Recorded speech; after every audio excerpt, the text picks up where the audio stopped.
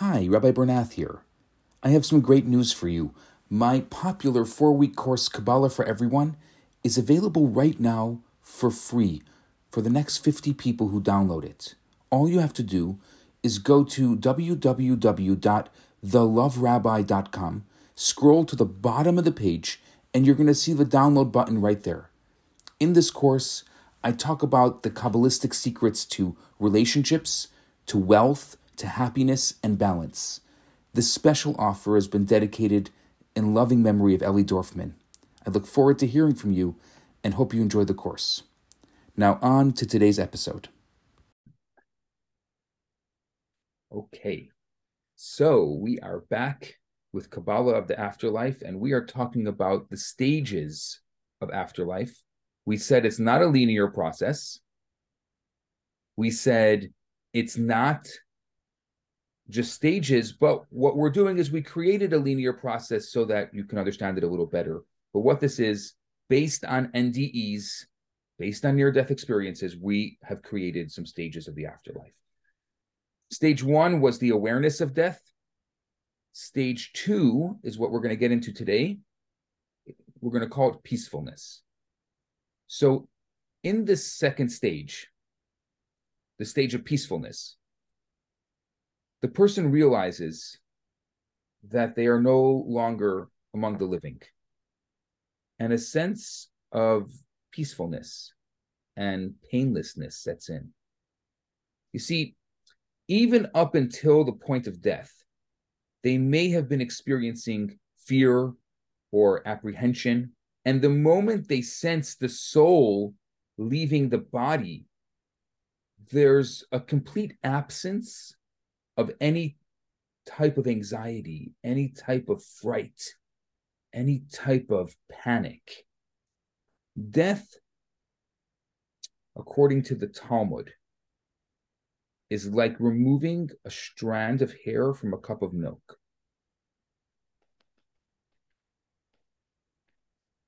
Death is like removing a strand of hair from a cup of milk. This is what the Talmud in Brachot says. It describes the process of the soul of the righteous leaving the body.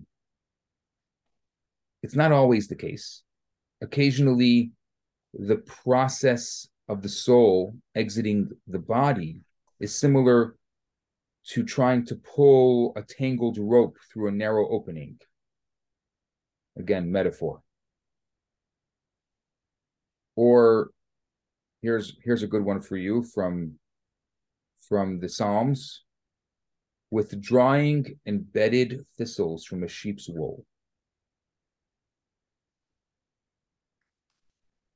Essentially, it depends on the level of spiritual integration the person is at in the moment of death. Is depending on how difficult it's going to be for the soul to be removed from this world.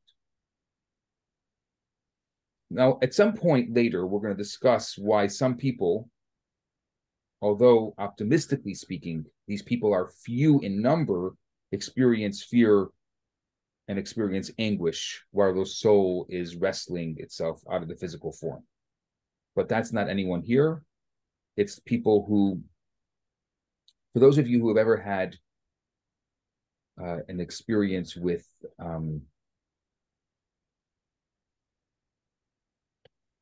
Jill, what do you do? Acupuncture. Thank you. Acupuncture. I don't know why I just lost it for a second. Anyone who's ever done acupuncture, you know that when the needle hits the skin, the natural reaction is to cringe, to expect the pain. But what the acupuncturist, the Jills of the world will tell you is that just let it be. And it's not going to be painful. It's not really painful. And so I think that that's a really good metaphor for the soul leaving the body. Like, it's almost like the fear is not real. It's just this imagined fear, because usually needles piercing skin creates a pain. But obviously the acupuncturist knows where to put the needle, and what it's doing is it's releasing the energy in the right place. I hope I said that correctly. And so the same thing, I think it's a great metaphor because it's exactly the same thing with the soul leaving the body. It's that the soul leaving the body, it knows the right way to leave. It's just that the body, because of the potential fear, is going to hold it back. But it's an imagined fear. It's not a real fear. For the most part, the transition from one life to the next is smooth. It's painless. It's peaceful. By the way, someone asked me where that psalm is. That's Psalm 11, verse 6.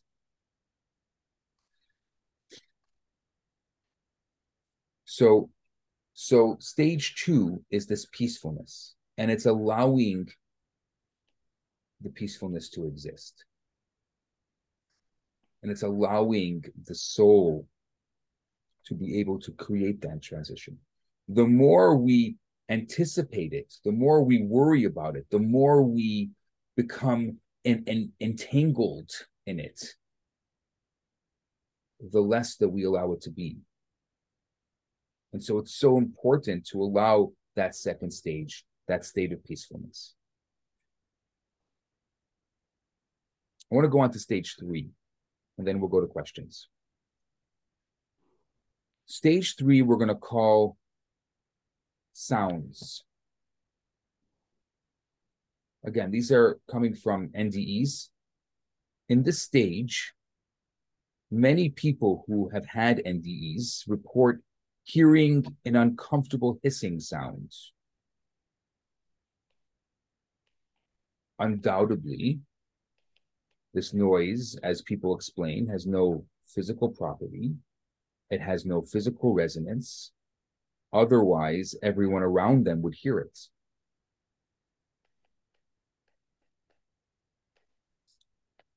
Pleasant and acoustic sounds and harmonious music appear to universally represent a sense of cosmic order.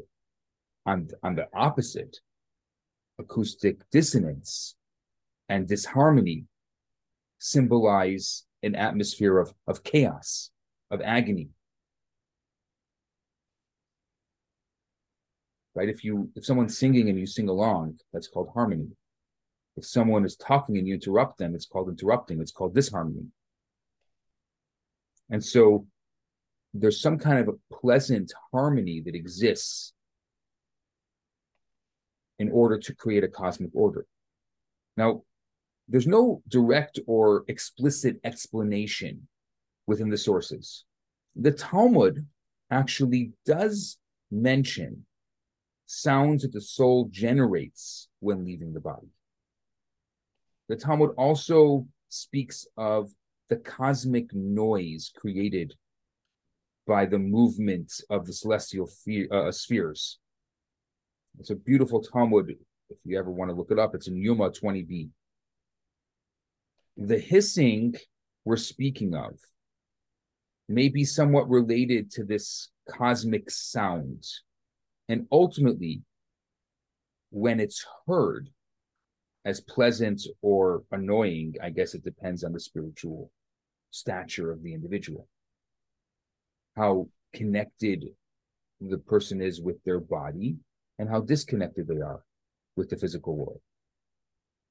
Right? Which is why it's a wonderful process as we age to disconnect ourselves from physical things, from the physical world. We're not as worried about our connection and our process, right? Even physically, some people will downsize their homes. Some people will start doing life spring cleaning, where they purge things.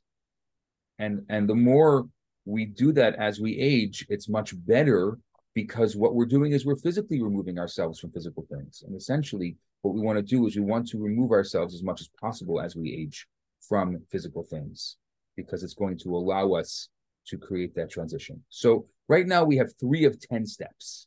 We've gone through being aware of death. We've gone through stage 2 of peacefulness, and now stage 3, which we're going to call the sounds. Questions, comments?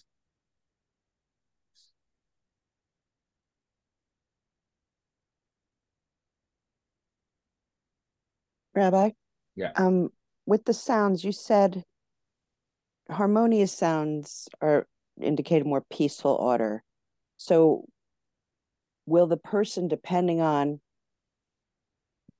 how they've either lived their life or in these last moments, like will that the sounds be correlate with how they are, I It's hard to guess? know. It's hard to know because again, we're going based on NDEs.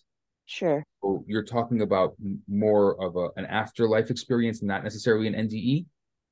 Okay. So it's hard to be able for anyone to properly answer that question. It seems that these it's some kind of like hissing sounds. It's not Okay. necessarily that you're hearing Chopin. Sure. But hissing sounds can have different energy to it, whether it's Right, a right. chaotic energy, hissing, or more melodic. We I'm don't just gonna have that differentiation. take an educated jump here and say it really depends on the soul's relationship with this world.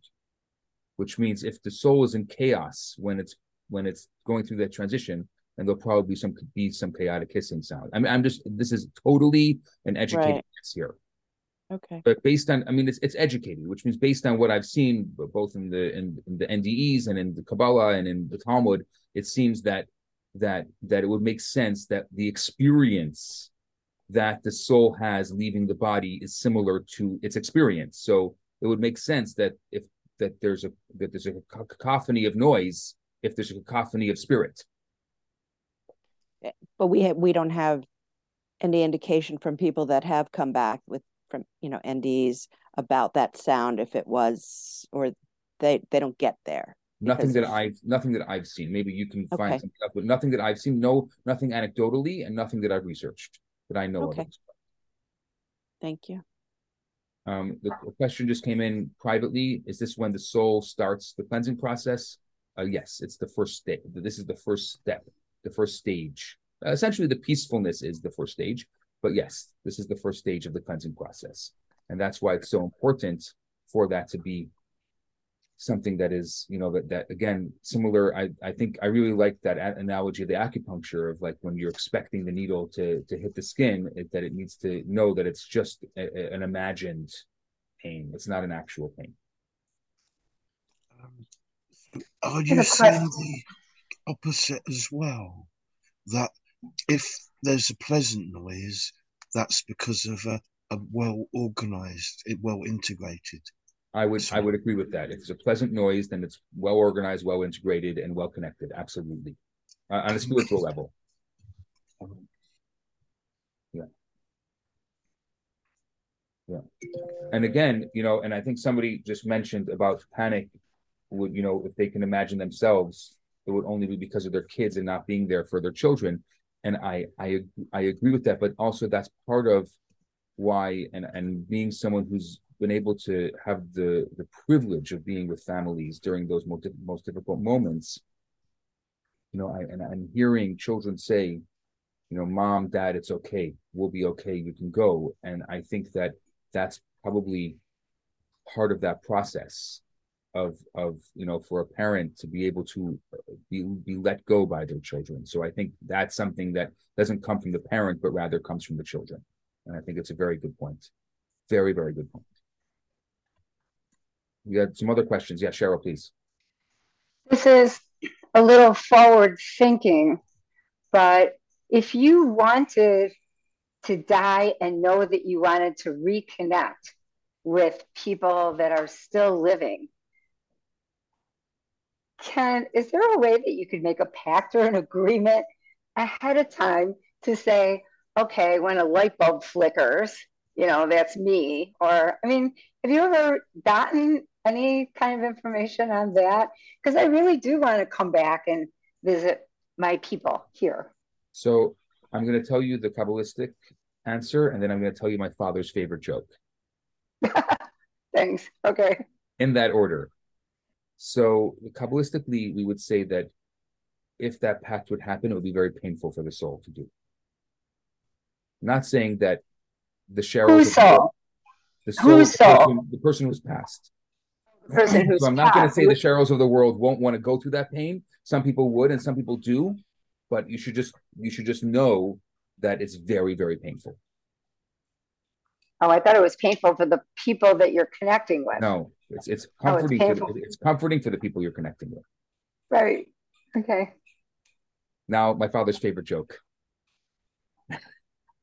Saul and Henry, they're best friends, and they love hanging out, but they love one thing more than everything else. They love baseball. They're getting older, and they have one question: is there baseball in heaven?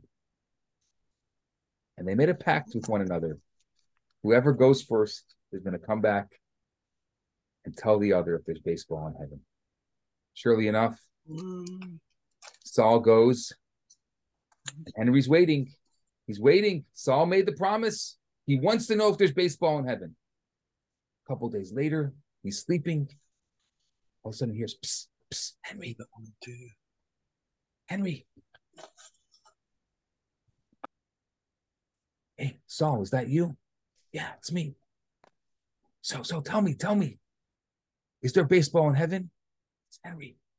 I have good news and bad news. So tell me, what's the good news? The good news is there's baseball and there's lots of it. So what's the bad news? You're pitching Tuesday.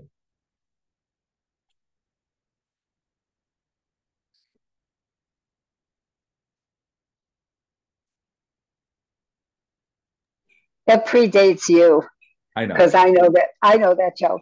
I told you it's my father's favorite joke, so it definitely predates me. He tells it much better than me, though. Okay. Any other questions? So I can't make a pact with Bruce ahead of time that if blah, blah, blah happens, it's me. If I go first. You can make the pact, but you may not want to go through that pain. If it's the kids, it's one thing, but Bruce, you want to go through that pain. I'm joking. But yes, you never know. I don't want to give you any ideas. Chava, please. Well, first of all, I love that joke. I every time you tell it, I laugh like I heard it for the first time. Could you just elaborate for a moment about you say it's painful for the soul who's passed, and painful is a tough word for me to comprehend in this framework because it's such a human experience word. Could you just elaborate about maybe using different words? So what would be a word that you would want to use? Well, it's not that I want or don't want. I'm just, I guess, painful. How? It takes a tremendous amount of energy for a soul to communicate with us. Yeah. I mean, I can call it Kajumaba, but what does that mean to you? I mean, I'm just making up a word. Yeah, I think I've expressed that incorrectly. I don't have a problem with the word pain. I'm just trying to understand. So, Alessandro, when you say it takes a lot of energy, and that energy is distracting the soul maybe from what it's supposed to be doing, from their cleansing process, etc., etc. Yes. Okay. Yes, but thank you for the clarification, because I know that it's hard to use words in this world for metaphors that are not in this world, but we don't have a choice. It's not an option that we have. We have to use we have to use these words as metaphors, because any other word wouldn't make any sense to us. Any other questions? I think they would have to have something very, very, very, very serious to communicate, to put themselves through the excruciating level of energy it requires them to communicate with us. Right. Though I do believe, and again, I don't have, this is just anecdotally, that there are souls of our loved ones who have passed away, and they are communicating with each other with regard to us. Maybe they don't communicate with us, but they communicate with each other. I have a beautiful story of a couple I know that just got engaged, and they've both gone through such difficulties with relationships in their life and they found out their grandmother passed away a number of years ago. The other one, the mother, passed away, and they found out the mother and the grandmother were friends, and that about 8 or 9 years ago, the two of them actually had suggested this match to each other. Like they both weren't ready. And I said, there's no doubt in my mind that they both went up to heaven. Finally, they're walking the paths and like, hey, what's going on with your daughter? Oh, what's going on with your grandson? Oh, well, what's happening over here? And I'm sure they conspired with each other. And as a result, these two just got engaged. That there's no doubt in my mind about that. And that way they didn't have to actually go through the pain of coming and connecting with the person here. They just conspired it amongst themselves. And as a result, the universe, because we don't believe it's not, again, I'll say it again, it's not afterlife. It's life, the continuation of life. So their world and our world is one the same. You don't have to necessarily communicate with someone in this world to have that experience with someone in this world. You can communicate with someone in that world, but it's the continuation of life. So it's all the same. It's just you and I can't see it. Kelsey, please. So I have a question about the Witch of Endor. You know what I'm talking about? Saul comes to her and wants to summon Samuel. Yes, the witches, yes.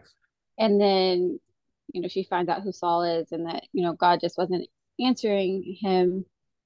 I'm summarizing all of this, but yes, the story. She's the story of Saul and the witch. Very important story that's in the prophets. Believe it's in the book of Samuel. Yes. And she's very upset that Saul, was deceitful about who he was and why he was coming to her. And so I'm just kind of curious as far as like, to me, I've always read that story as you shouldn't do that. You shouldn't touch that. Samuel wasn't happy about being summoned and she wasn't happy to be doing the summoning. Right. That's a good example. That's a great example. Okay. I mean, I can tell you other stories where the soul was happy to be summoned for different reasons, because the soul may have been in limbo or the soul may have been experiencing some pain. And so as a result, they were summoned. I mean, I don't want to go through all those stories now, but so there's other stories that would contradict that, but that's a good example of the pain that the soul has to go through and why it wouldn't be happy to be summoned. Okay. I guess, I always read it as kind of like, you just need to accept and let it be in a different realm, I guess. Right. So thank you for just talking about that. Alessandra.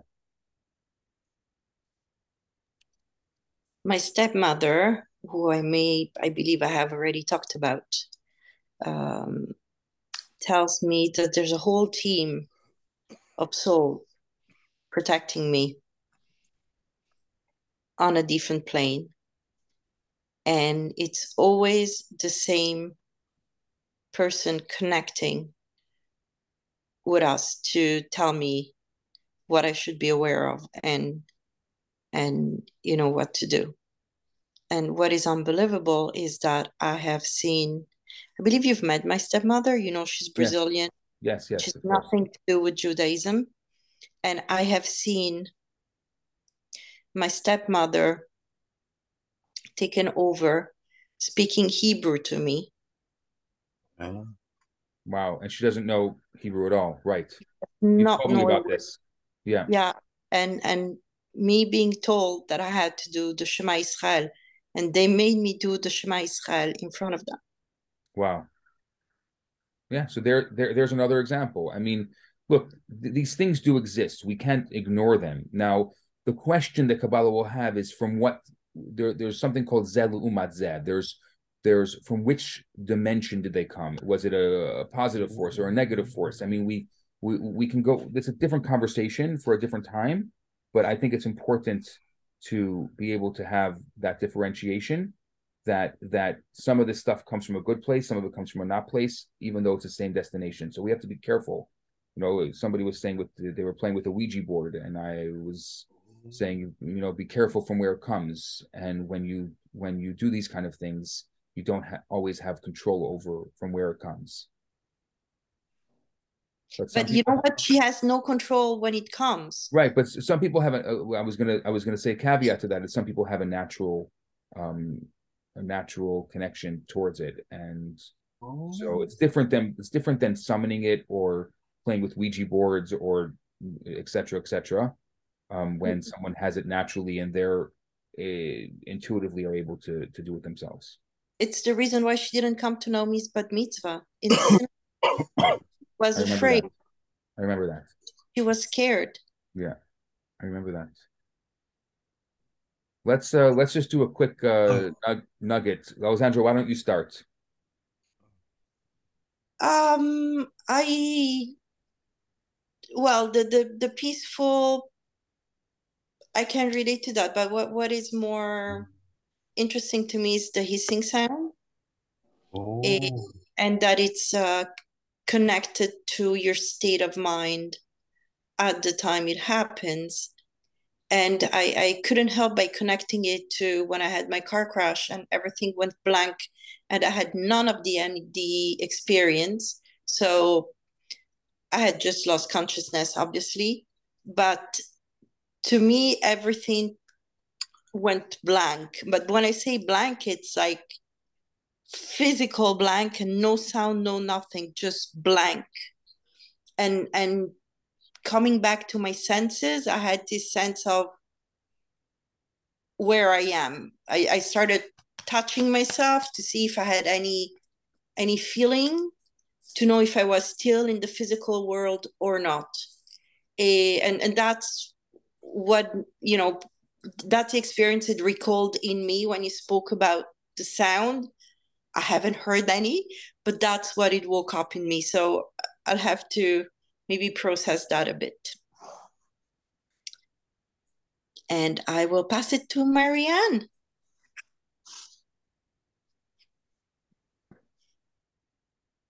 Oh, Marianne just walked in. Maybe pass it to someone else because she literally just walked in. She doesn't know what we were speaking. Okay. So, Julian. Thank you. There was two things I was wondering. Firstly, the people that have got a natural affinity with the other realm or the Ouija board or however you'd express it, does that mean that they've been doing it in their previous life when they shouldn't have been, and so they've still retained the ability in this life, in their next life? And the other thing was just a comment that the thing about the baseball, I can imagine that like the idea of baseball might be in heaven, but not the practice. But I don't know what you'd say about those two things. Particularly the Ouija board one, which I'm very the answer is yes and yes, and I have more to say about it, but we'll pass it around. Yeah, got to pick up. You want to pass it on? Yeah, it's a luxury for me because I've never had the chance to have so many people to pick from. I'm always normally at the end. I've got to think in new ways to pick someone. So I'm just looking through. Oh, I didn't hear what that was, but so I'm gonna pick Ilana. Somebody sounds very cute. I mean, I'm not a big believer in the afterlife, but to me, if we're ready to leave and we leave peacefully and the soul is content, like we've done our job on earth, I'm kind of okay with that. I'll pass to Cheryl. Thank you. Thanks, Elena.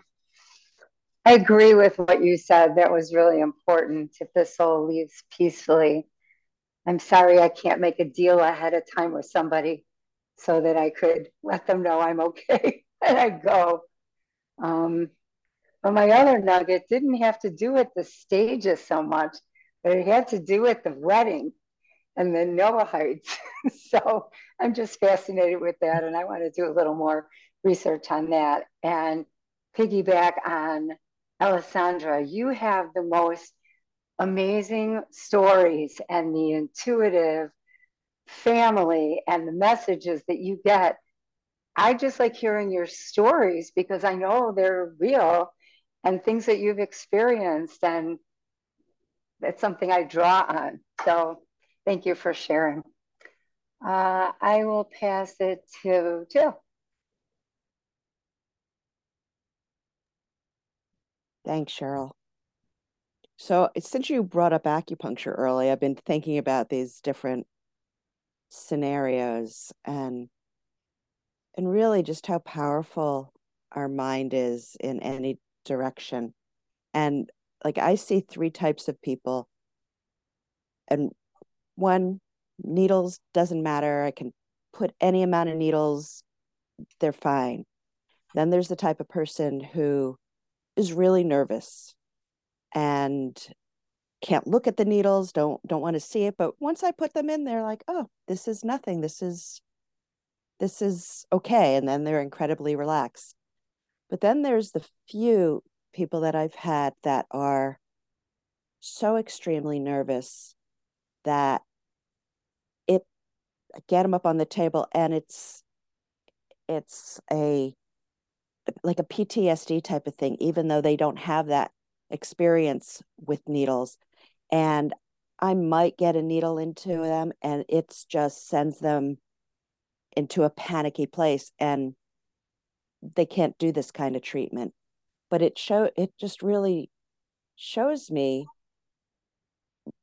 like, if we try to prepare ourselves for this guarantee that we are all going to be going to the other side and to try to work it to hopefully be a peaceful death and dying and whatever's after.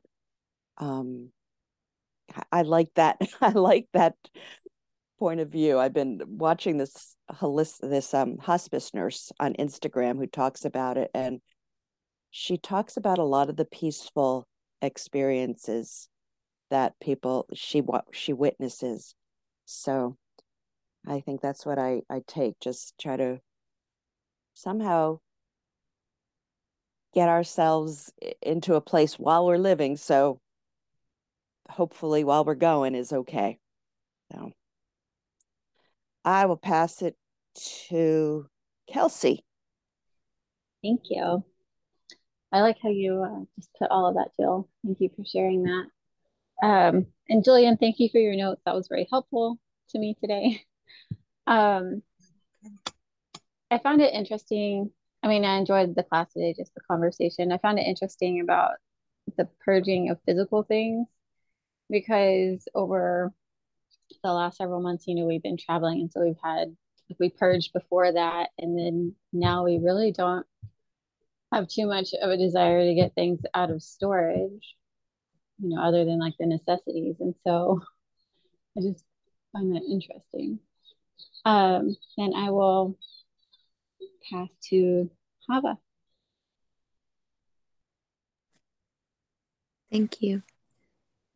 I'm really interested in the piece of Talmud that you mentioned, Rabbi, about it sounded to me kind of like the music of the spheres, the idea of the resonance of celestial bodies and the sounds that are imperceptible to to the human ear, but maybe perceptible to the soul.